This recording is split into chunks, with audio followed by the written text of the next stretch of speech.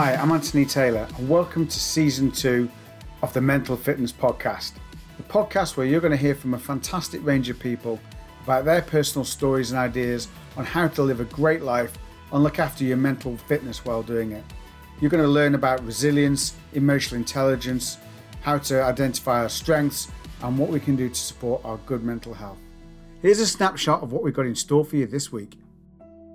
We don't listen to understand, we listen to reply, to respond. It's like, Anthony, hurry up and say what you're going to say because I want to get my 2 cents in there.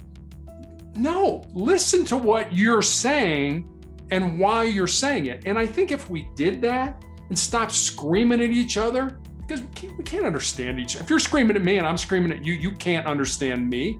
I can't understand you.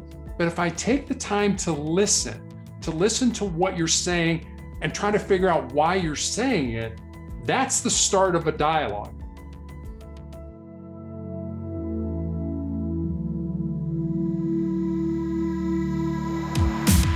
So I'm really excited to be bringing you Series 2, and I hope you join us throughout the entirety of this. And as ever, if you like the podcast, please give us a like or subscribe to the show as well.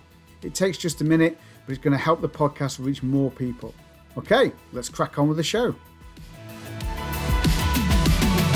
I'm going to be talking to a quite remarkable person in the shape of Terry Tucker. Terry is a cancer warrior. He's a former policeman, a Chicago policeman, a hostage negotiator, and a basketball coach. He is also the author of Sustainable Excellence, 10 Principles to Leading Your Uncommon and Extraordinary Life. So without further ado, let's crack on with episode 1 of Series 2. Terry, welcome to the podcast. It's an absolute pleasure and a privilege to have you on today. I'm really excited for our conversation. You've got a fascinating story that I'm hoping you're going to be able to share with our listeners and really give some great insights. But as always, what I'd like to do is start the conversation off by asking, what does mental fitness mean to you? Well, Anthony, before I answer that, let me say thank you for allowing me the privilege really to be a guest on your podcast. It's people like you that allow people like me to have a forum, and hopefully between the two of us, we can make a difference in somebody's life today. So thank you for that. Mental fitness. I guess it would probably be the measure of a person's, fortitude or courage or confidence that would be used to determine, how successful they would be in an endeavor, given what their limitations or what their shortcomings are. I guess that's the best way I would define it. I think that's a really good answer in terms of, like I say, that measure their fortitude. And I'd say to apply that within whatever limitations to those kind of roles. You've had a fascinating career, haven't you, with spanning many different, roles and things you've done. You've been a police officer, you've been a hostage negotiator, a basketball coach, a business owner, and now recently, as you put it, a cancer warrior as well.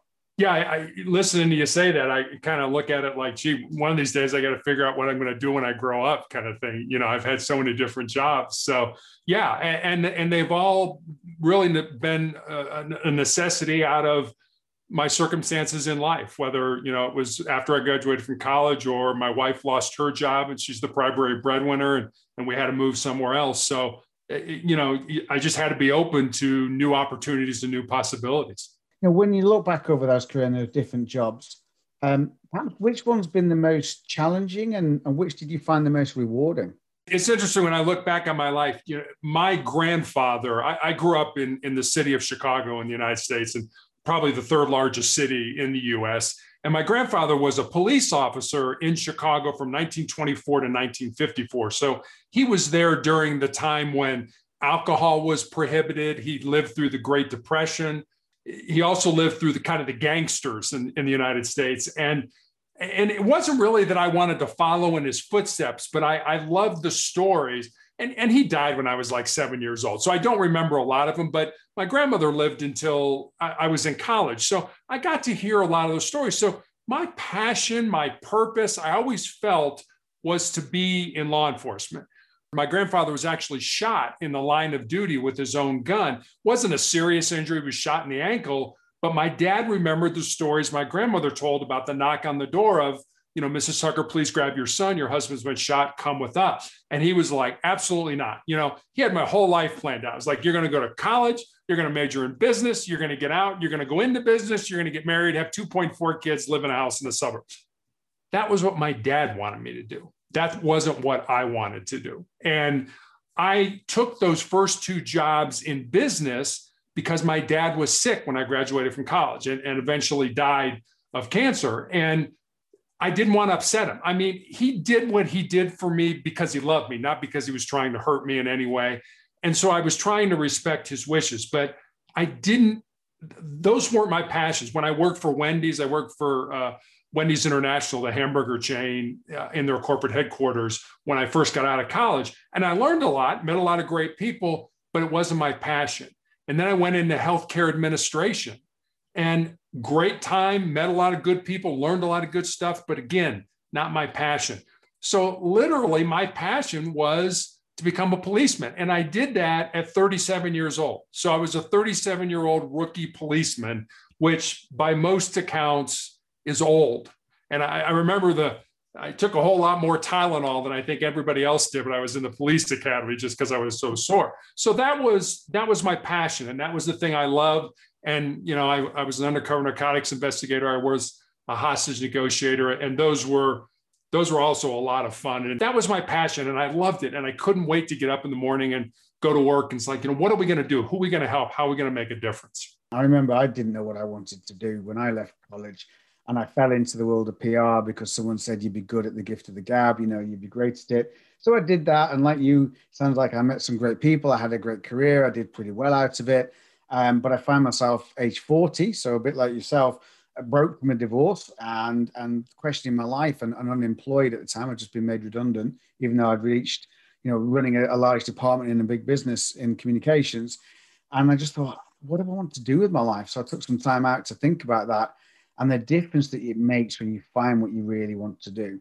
Yeah, it really does. I mean, when you get up in the morning and you can't wait to go to work, and I don't want people to think that their purpose has to be their job. It doesn't. You can have a job over here that pays the bills, but your purpose is, painting or writing or volunteer work, whatever it is, that can be your purpose, but you have a job that we all need to pay the bills. But for me, my purpose was my job. It was being in law enforcement. So I just don't want people to think that, my purpose has to be my job. It doesn't. You can have your purpose somewhere else, but it's important to find that purpose. It's important to find it, but it's, I think, more important to look for it, to be open to it, and not, because I know people that just kind of throw up their hands at, say age 40 and be like, I'm not searching anymore. I'm just going to do what I want to do. And I always remember the story of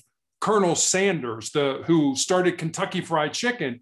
He started that franchise when he was in his 60s, after he retired. Now, I don't know if that was his purpose in life. I'm going to assume that it was. But can you imagine if at 40 he would have said, no, you know what? I'm just going to do what I'm doing here and just go through the motions. So if you have a passion in your heart, if you have a purpose that burns in your soul and it scares you, I'm going to tell you to go ahead and do it. Because at the end of your life, the things you're going to regret are not going to be the things you did. They're going to be the things that you didn't do. And by that time, it's going to be too late to go back and do them.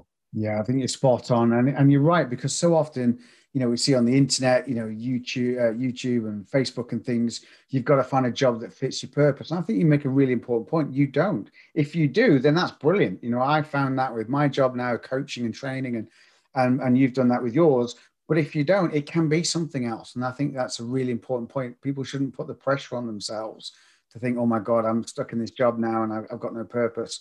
It can be your job can be your purpose to provide for your family, and then you can do your other purpose on the sideline, like you said, writing, painting, whatever it may be. So I think that's really important.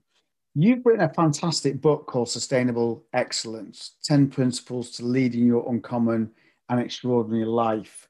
And I've been really enjoyed reading it. I think it's absolutely fantastic. I think I've learned some really interesting things about yourself. How did you find the process of writing that? And probably before that, what led you to write it? So the book was really born out of two conversations I had. One was, you mentioned I was a former basketball coach, and I had a player who moved to the area of the country where my wife and I lived. And my wife and I had dinner with her and her boyfriend. And I remember saying to her one day, I'm really excited that you're living close and I can kind of watch you find and live your purpose. And she got real quiet for a while and she kind of looked at me and she's like, well, Coach, what do you think my purpose is? I said, I have no idea what your purpose is, but that's what your life should be about. Your life should be about finding that purpose. And once you find it, live it. So that was one conversation. The second conversation was with a young man from college who connected with me on LinkedIn. And he was like, what do you think are the most important things I should learn to not only be successful in business or my job, but to be successful in life? And I didn't want to give him the, get up early, work hard, help others kind of thing. Not that those aren't important. They are incredibly important, but I kind of felt that they have been done a lot, so to speak. I wanted to see if I could come up with something different, something that would resonate in his soul, to be honest with you. So I wrote down a bunch of ideas, thoughts, points. It took me a while. And eventually I came up with these 10 principles and I sent them to him. And then I sort of stepped back and I was like, well, I've got a life story that fits under this principle, or I know somebody's life who emulates that principle. So in 2020, because of my cancer diagnosis, in April of 2020, I had my leg amputated because of cancer. And in June of 2020, I started chemotherapy for the tumors in my lungs. So during that 3-month period where I should have been healing and watching Netflix, I literally sat down at the computer and started writing stories, that would illustrate these principles. And that's pretty much how Sustainable Excellence came to be. Wow, that's a really powerful story. When were you first diagnosed with cancer? 2012, I was diagnosed with a rare form of melanoma that appeared on the bottom of my foot, of all places. And I learned that apparently there's a rare form of melanoma that appears on the bottom of the feet or the palms of their hands. I mean, in the United States, there's only about 6,500 people or so that get that form of cancer every year. So it's very rare. Most melanomas are, a spot on your skin somewhere that you got from sun exposure or something like that. So I just happened to get a rare form of the disease. After I had surgeries to remove the tumor and all the lymph nodes in my groin, I was put on a weekly injection of a drug called interferon, which basically gave me 2 to 3 days after each injection, I had flu-like symptoms. So imagine having the flu every week for 2 or 3 days for almost 5 years, which is what I did, really not to cure the disease, but to sort of, as my oncologist said, to kick the can down the road. And then when that stopped in 2017, the disease came back. 2018, I had my foot amputated. 2019, it came back again, 2 more surgeries. And then 2020, as I mentioned, it came back. I had an undiagnosed tumor actually in my ankle that grew large enough that it broke my shin bone, and my entire lower leg was full of cancer. So that necessitated the amputation. And then I found out also I have tumors in my lungs, which I'm undergoing treatment for those right now. Wow. It's quite a story. What sustained you through this time? Because there must have been some very dark days. I know you touch on those in the book. And I can't imagine going through everything you've been through with chemotherapy and the surgery.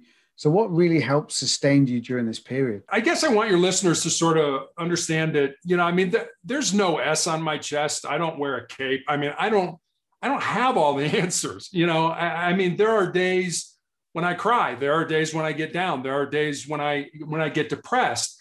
And I guess I've come to learn that for all of us, and it doesn't have to be a cancer diagnosis. It could be something as simple as flunking a test in school, or breaking up with your boyfriend or girlfriend, or having a fender bender on the way to work, one day.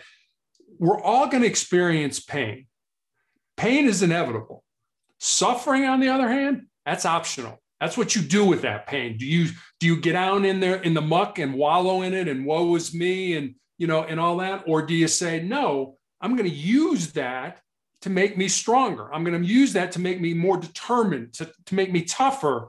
And that's what I've done. And I guess I've kind of gotten through this through a couple things. One is the 3 F's, and those are faith, family, and friends. And the other one is my 4 truths, the things that I've learned over these 9 years that I've had cancer that I use to make decisions, whether it's, should I go on this therapy? Should I be involved in this project? Whatever it ends up being, I use those. So those things have really kind of sustained me. I've always had a deep faith in God. My family, I have a wife and a daughter. My wife and I have been married for almost 28 years now. And our daughter is 25 years old and is a graduate of the United States Air Force Academy and a lieutenant in the military here. So I have a small family, immediate family. I have a couple of brothers and my mom's still alive. So, and then my friends, and those are the people that I want around me. Those are the people that make me stronger. Those are the people who, in all honesty, kind of kick me in the butt when I get down and things like that. So, and I think you need those people around. You need people to tell you the truth. It's like, no, Terry, you're totally off base. Even when I wrote the book, I had a best-selling author in the UK who I connected with. And when I wrote the book, I was like, I got to sell books. I got to sell books. I got to sell books. And he was like, no. It's like, you're missing the point. He said, your job is not to sell books. Your job is to help people. If you help people, the books will sell themselves. And I was so glad he said that to me because he was right. I didn't write the book to get rich or to get famous or anything like that. I wrote the book to help people, to make a difference. And he kind of put that in perspective for me. So those are the things that I've kind of used to get me through these last 9 years. Are you willing to share, what was it you called them, the four truths? I am. I have them on a Post-it note right here on my desk, and I see them every day, multiple times. So the first one is, you need to control your mind or it will control you. The second one is, you need to embrace the pain that we all experience in life and use it to make you a stronger and more determined individual. The third one, and I've really added this one recently because I think it's important to sort of think of the end game in life. What are people going to say about you at your funeral? Would your ancestors be proud of the life that you've lived? And so the third one is this: what you leave behind is what you weave in the hearts of other people. And then the fourth one is pretty self-explanatory. As long as you don't quit, you can never be defeated.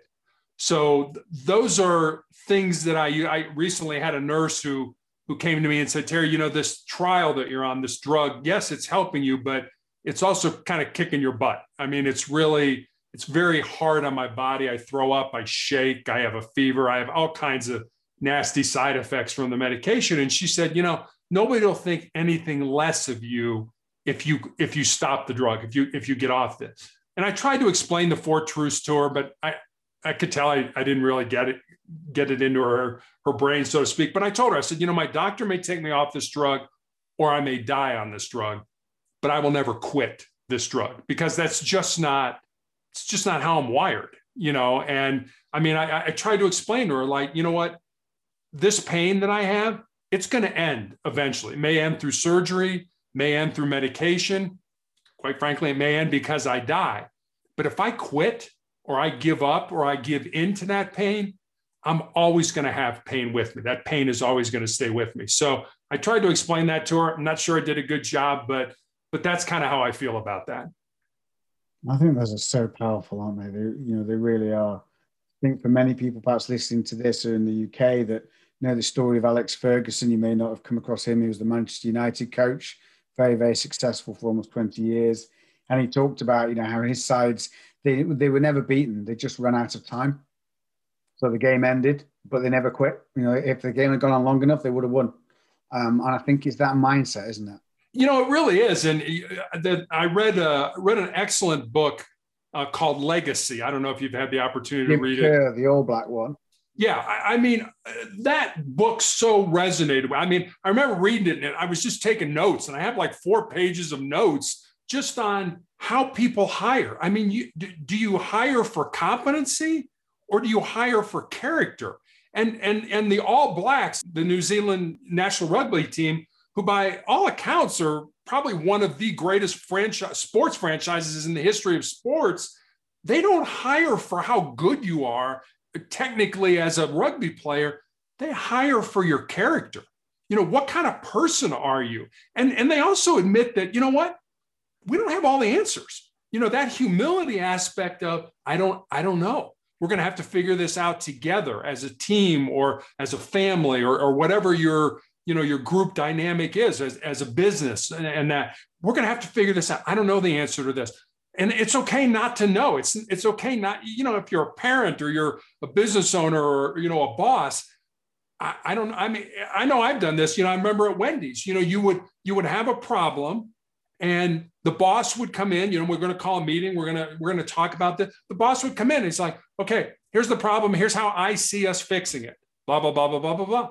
Now, then he goes around the room. Now, what do you guys think? Now, who is going to tell the boss, no, you're wrong?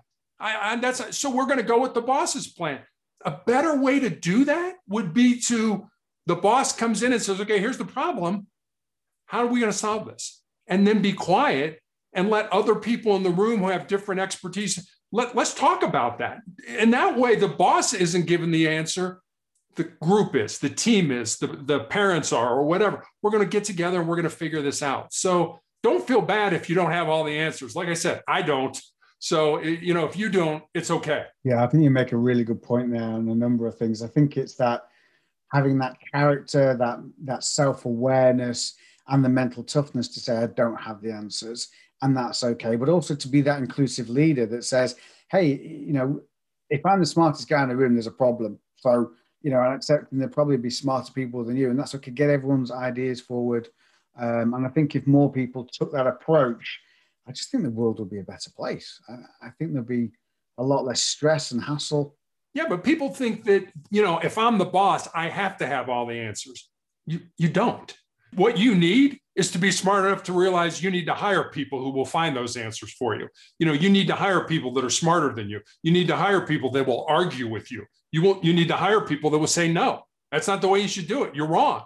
But you also need to be good enough to say, when those people argue with you, you're not going to fire them because they did argue with you. That's the only way you're going to get better, is if you take people who are smarter than you and they teach you something. It's okay, even if you're the boss. I've just been doing a lot of work with organizations around mental health and how to create that and have these authentic leadership style and these supportive conversations. And we've been talking a lot about psychological safety, which is what you've just described there, that ability to share, ask for these views, and then not get upset if someone has a conflicting opinion with you or actually shows you that your idea was wrong and theirs is better. It's about creating that culture, that psychological safety. And teams like the All Blacks have that in spades, don't they? Oh, they do. And when I was in law enforcement, mental health was really kind of something that was sort of coming to the forefront.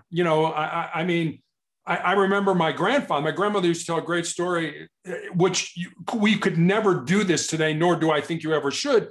But in Chicago, the train is called the elevated, the L, because it's above the city. It's not underground like it is in London, like it is in New York and things like that. And the peeping Toms used to stand under the stairs and look up the dresses of the women as they would go up. Well, the police, to solve this, used to put steel tips on their shoes and just walk by and kick these people in the leg and basically break their leg and just keep walking. You could never get away with that, but that was a way a problem was solved back then. That's not a way it should be solved now, but mental health now is becoming something that's important for police, and law enforcement and first responders, because we see things that we shouldn't see. We see helplessness and hopelessness and ugliness and people at their worst. So, you've got to be strong. And some people medicate themselves. They go to the bar after work, or they take drugs, or they commit suicide. I've had people that I've worked with that have ended their life. And it's, what a shame, because there are things, as helping organizations with mental health, there are things out there that can help you. And you don't have to be the toughest and the strongest person in the room thinking I can handle this. That toughness, that strength comes from your realization that I can't handle this, that I need help and I need resources to help me get through this. Absolutely. I think it's a really important message. I also was really struck by what you said in terms of your second of your four truths, which was accepting pain. And I think it's interesting. I use a metaphor with my clients about dealing with emotions. Do you remember those? Have you ever tried to push a beach ball down under a swimming pool and you're kind of fighting with it and it's really hard and it's quite exhausting after a while. And then if your hands slip, woof, it flies up and hits you in the face. And I think that's the same with a lot of our emotions. We often try and subdue and fight, and we attach so much judgment to the emotion. I shouldn't be feeling this way, or I shouldn't be this weak, or I shouldn't be crying, or I shouldn't be. And we force it down, and then that becomes exhausting. And then at some point, it's going to pop up and hit you. And whether that's through burnout or an anxiety attack or something else. But actually, if we take the metaphor a bit stage further, and if we let the ball just rest on the surface of the pool and don't touch it, very quickly kind of floats away, doesn't it? And I think that's the same with our emotions. And I think we can apply that to the pain and difficulties in life. I think if we think about things with a lot less judgment and just accept them, that it is what it is.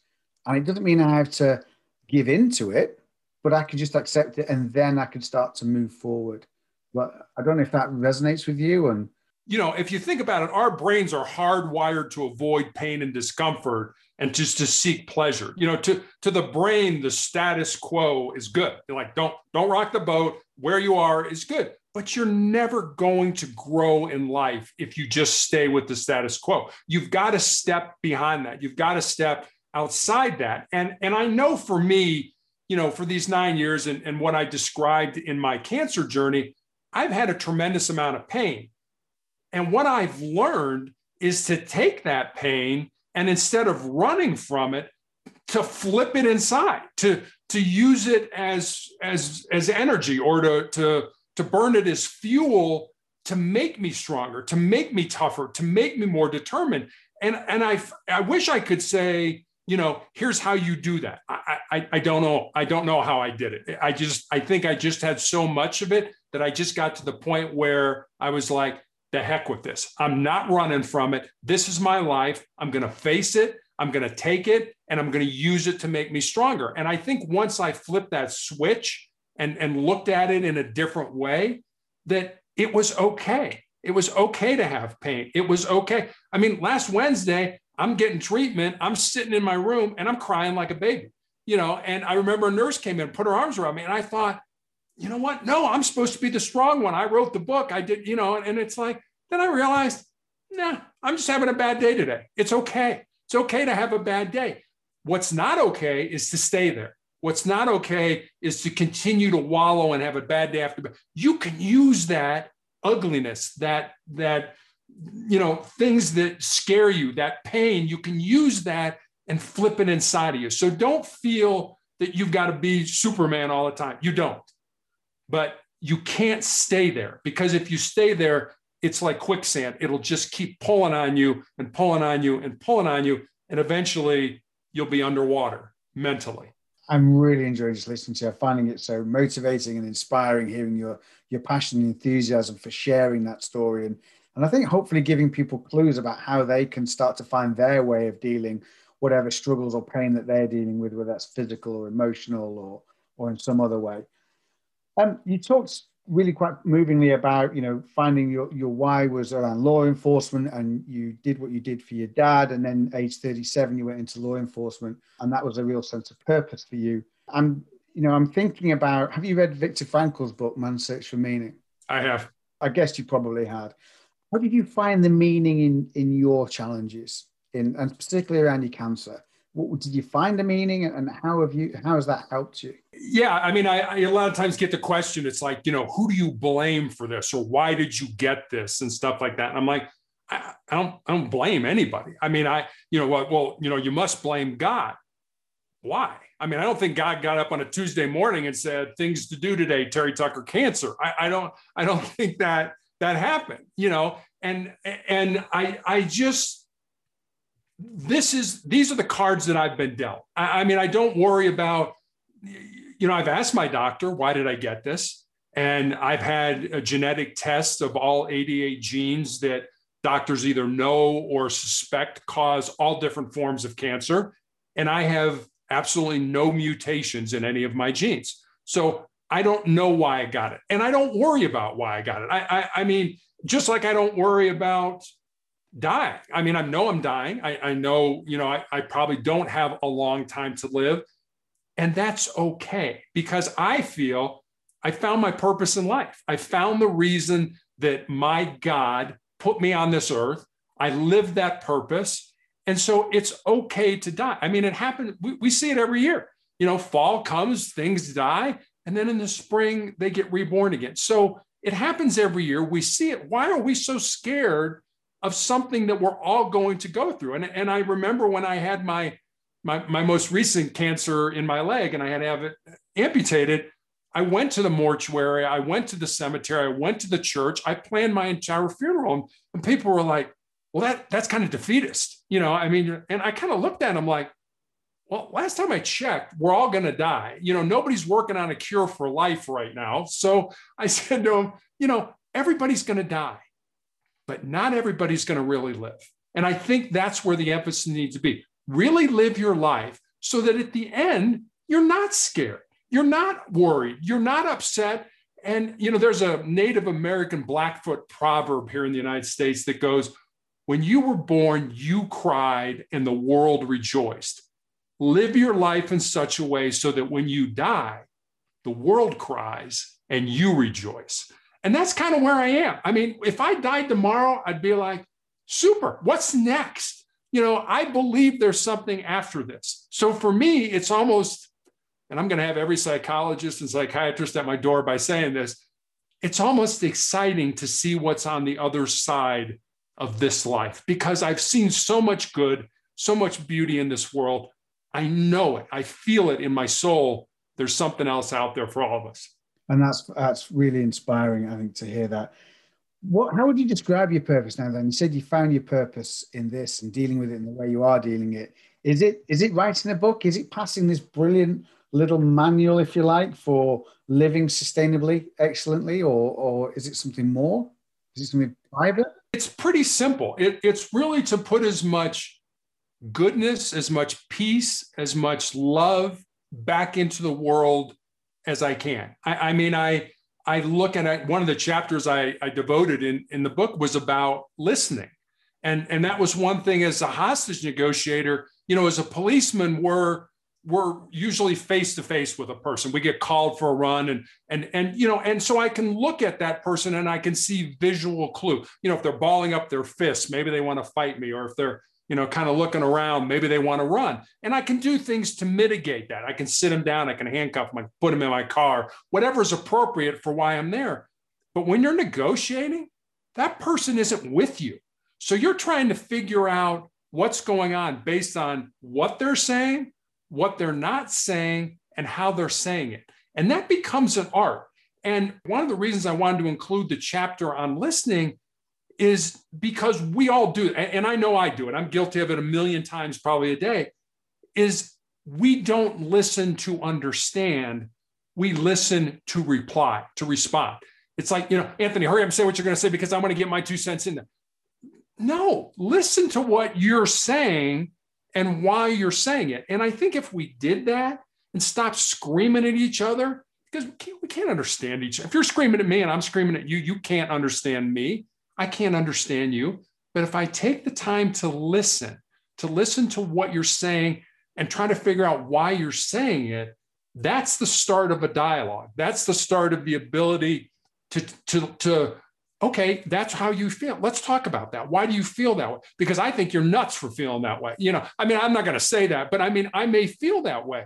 But now listen to why I feel that that's not the case. Now we've got a dialogue going. Now we're talking to each other, and we can solve any problem in this world if we would just talk to each other and not talk to respond, but talk or listen to understand. That's principle 9 in the book, isn't it? Listening more than you talk. And I know when I was doing my coach training, crikey, back in 2006, and I've been coaching since then. And that's probably the toughest thing is learning to really listen. And listen with your eyes as much as listen with your ears. And like you said, listen to what people aren't telling you. And listen without, suspending what you're going to say next. Which even now as a coach, I like to think I'm better at it, but sometimes even in the coaching, I kind of think, what's the question about? And then go, no, hang on a minute. What are they telling me? And that was the same way as a negotiator. you know you're there, and obviously the person's talking to you, they're probably having the worst day of their life, but you're not still quite sure what the problem is. So, you kind of go down a rabbit hole. And if you're wrong, and I was wrong plenty, they'll tell you. It's like, no, you idiot. That's not what I mean. I mean this. Okay. Because that was the other big thing about this. And I think that this is important in any relationship, whether it's a business relationship, a family relationship, personal relationship. The biggest thing we had as negotiators was trust. That person had to trust us. And we never lied to people. People would say, all right, I'll put the gun down and I'll come out, but you got to promise me I'm not going to jail. And I would have to say, I'm sorry, when you come out, you're going to jail. But then you deflect that and say, but hey, let's talk about why we're here. Or let's talk about something else. So we never lied to people, especially because there was a very good chance we would negotiate with them, a year from now or 2 years from now. And we never wanted them to say, you lied to me, so I don't trust you. Because if you don't have that trust in any relationship, you can't build on anything whatsoever. You're absolutely right about the trust bit. I also think that goes back to then the listening, isn't it? Because if you listen to somebody, they start to feel like you've really heard them. They begin to trust you. And it stems from that. So much of the arguments and things stems from miscommunication because we listen to reply and not listen to understand. It's probably an impossible question. So feel free to say that's an impossible question, Anthony, or a silly one. Do you have a favorite of your 10 principles? Yeah, I do. And the principles are 1 through 10, but they're not in any particular order, And the one that I like the best, and it's probably the one I'm the most guilty of, which is probably why I like it, is the one about most people think with their fears and their insecurities instead of using their minds. And I know I've done that. I know I want to do this, but it scares me. No, not going to do it. Well, that's letting my fear, guide me. That's letting it's not letting my mind. Yes, this would be a good move for me, but it scares me, so I'm not going to do it. Well, if it would be a good move for you, logically, you should do it. But your fear, your anxiety holds you back. And I know, I mean, everybody I know has done that at some point in their life. Maybe we do it every day, but that's the one that I like the most. It's the one because I'm the most guilty of it, I think. And that's principle number 2 for anyone that wants to know. And I think that fits with, there's so many really interesting quotes that you've pulled out from different people in the book and quotes that you've made as well that I just love. And it's not, so people know, it's not just a collection of quotes, this book, it's much deeper and I think much more invaluable than that. But the one that really resonated with me, and I shared it with my fiance earlier on today from Stuart Scott, don't downgrade your dreams to fit your reality. Upgrade your convictions to match your destiny. Yeah. I mean, and how many times do we do that? It's like, I want to be here, but I'm willing to settle for here. Don't do that. Don't do that. It's kind of the old, shoot for the moon because you'll end up amongst the stars kind of thing. Don't downgrade that. I want to do A, but I'm willing to settle for C. Don't settle. Keep trying to get to A, because who knows, maybe you'll make it to B, even though you may not make it to A. But if you settle for C, you're never going to get to B. Do you have is there another quote from somebody else that's in your book that really stands out for you that's a kind of favorite? There's a quote recently that's really kind of stuck with me, and it's I don't know if I included it in the book or not. I always say I should reread the book because it's come out, since I've written it. It's like, I sometimes forget, like, oh yeah, I forgot that story was in there or something like that. But the quote is this: it's a careful person I want to be, a little person follows me. I dare not go astray for fear they may go the same way.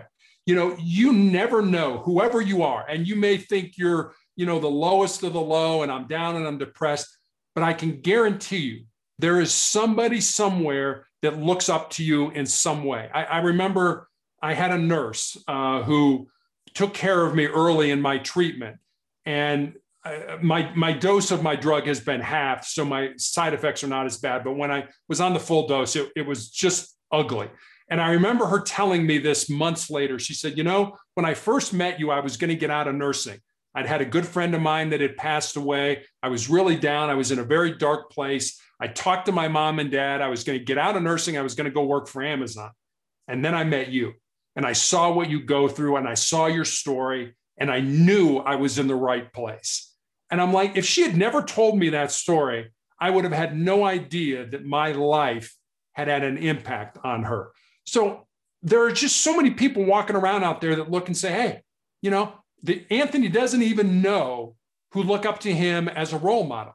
There are those same people, no matter where you are or who you are in your life. So don't think that, nobody cares about me. I guarantee you there's somebody out there that thinks you have it all together and they want to be like you. So if you remember that, that kind of makes you feel, no matter how down or depressed you are, somebody thinks I'm special. Somebody thinks I'm important.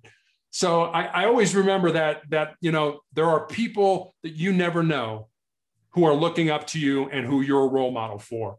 Just always remember that. Wow. I think it's a really powerful message, isn't it? It is. It's so easy to get caught up inside our heads and especially in, I think, the world of social media, to compare ourselves to other people and feel like we're a failure, or feel like we don't measure up to lots of other people. And actually, I always think there's always someone, I'm fairly short, I'm only 5'6", but there's always someone who's going to be taller than me. There's always someone who's going to be better looking than me. But it doesn't mean that I can't affect somebody else's life in a positive way. And I think we're so easy to get caught up in this, the fakeness and everything else. But like I say, just remembering that you can have a massive impact on somebody else's life, even if you don't even know it yet. And I think that's a really good point to end on. Terry, where can people buy your book? Because it really is good. I highly recommend it. It's not very long. It's not, it's not too long a book at all. It's only about, 100 and something pages, 104 pages, packed full of really useful, the 10 principles themselves are a really guiding light. But where can people buy it? So you can pretty much get the book anywhere online that you can get a book. So you can get it from Amazon, you can get it from Barnes and Noble, you can get it at Apple iBooks. So pretty much anywhere online you can get a book, you can get Sustainable Excellence. And any plans to write another one?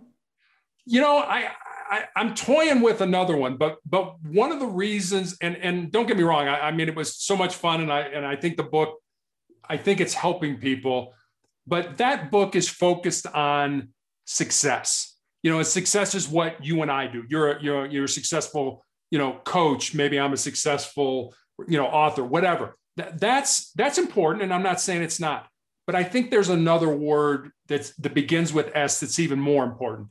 And that word's significance. And success is what we do.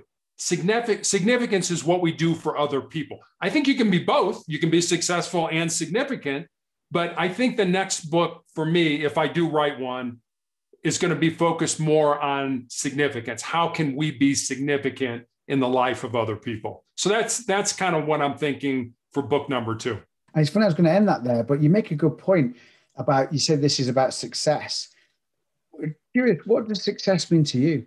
I'll give you another saying that I remember when I was a little kid, and this was from a basketball coach, one of the more successful ones here in the United States, and this is how he defines success. Is it John Wooden? It is John Wooden. Oh, I'm so glad you said that, because I love that definition. Please share it with our listeners. Go on.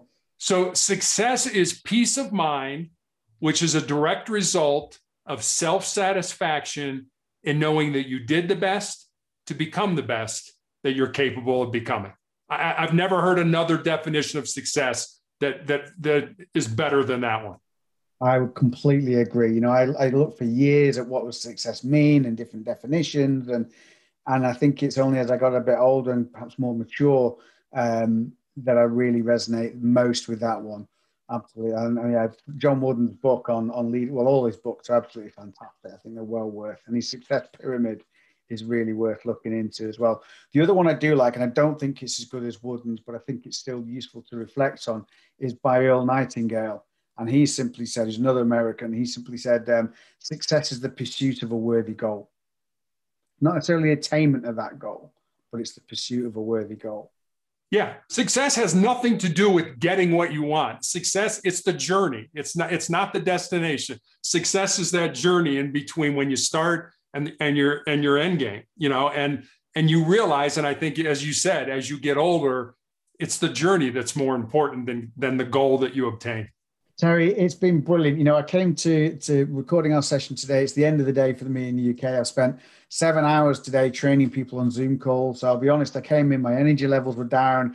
I was a bit lethargic and a bit tired, but looking forward to it. But you've left me enthused and motivated and really inspired.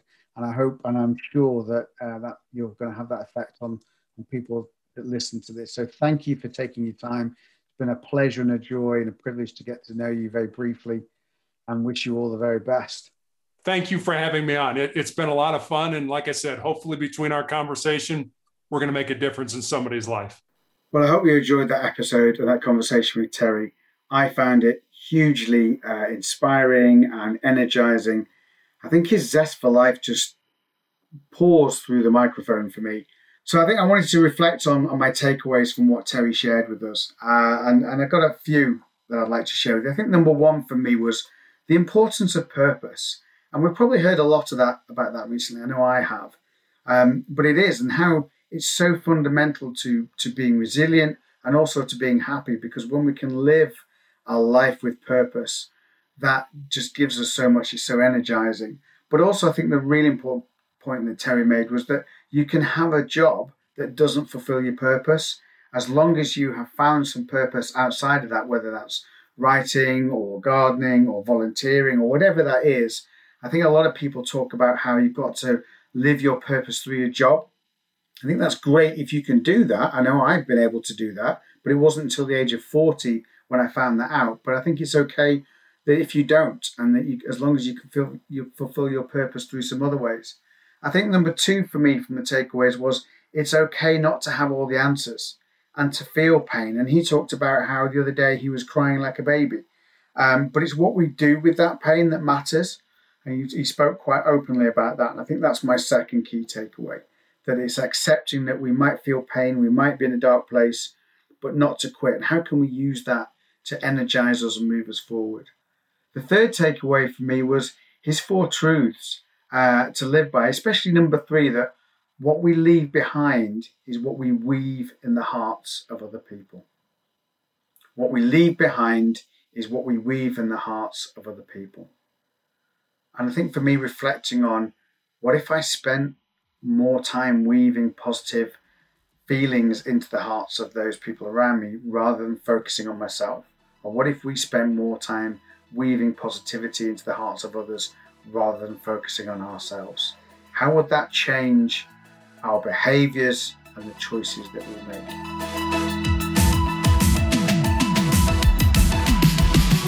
Thanks for listening to today's episode. And if you haven't already, please subscribe. It only takes a moment, but it makes a massive difference to the visibility of the show and how many people we can reach. You know, our mission is to help people develop the mental fitness so that they can achieve more than they thought themselves capable of. So it'd be great if you could do that. A big thanks to Charlotte Foster Podcast for her hard work on producing the show. You can connect with her on LinkedIn. And the music for the show is Where to Run by Strength to Last, created by the musical talents of Adrian Walther, a Canadian living in Nashville. Check out his music on Spotify and YouTube Music.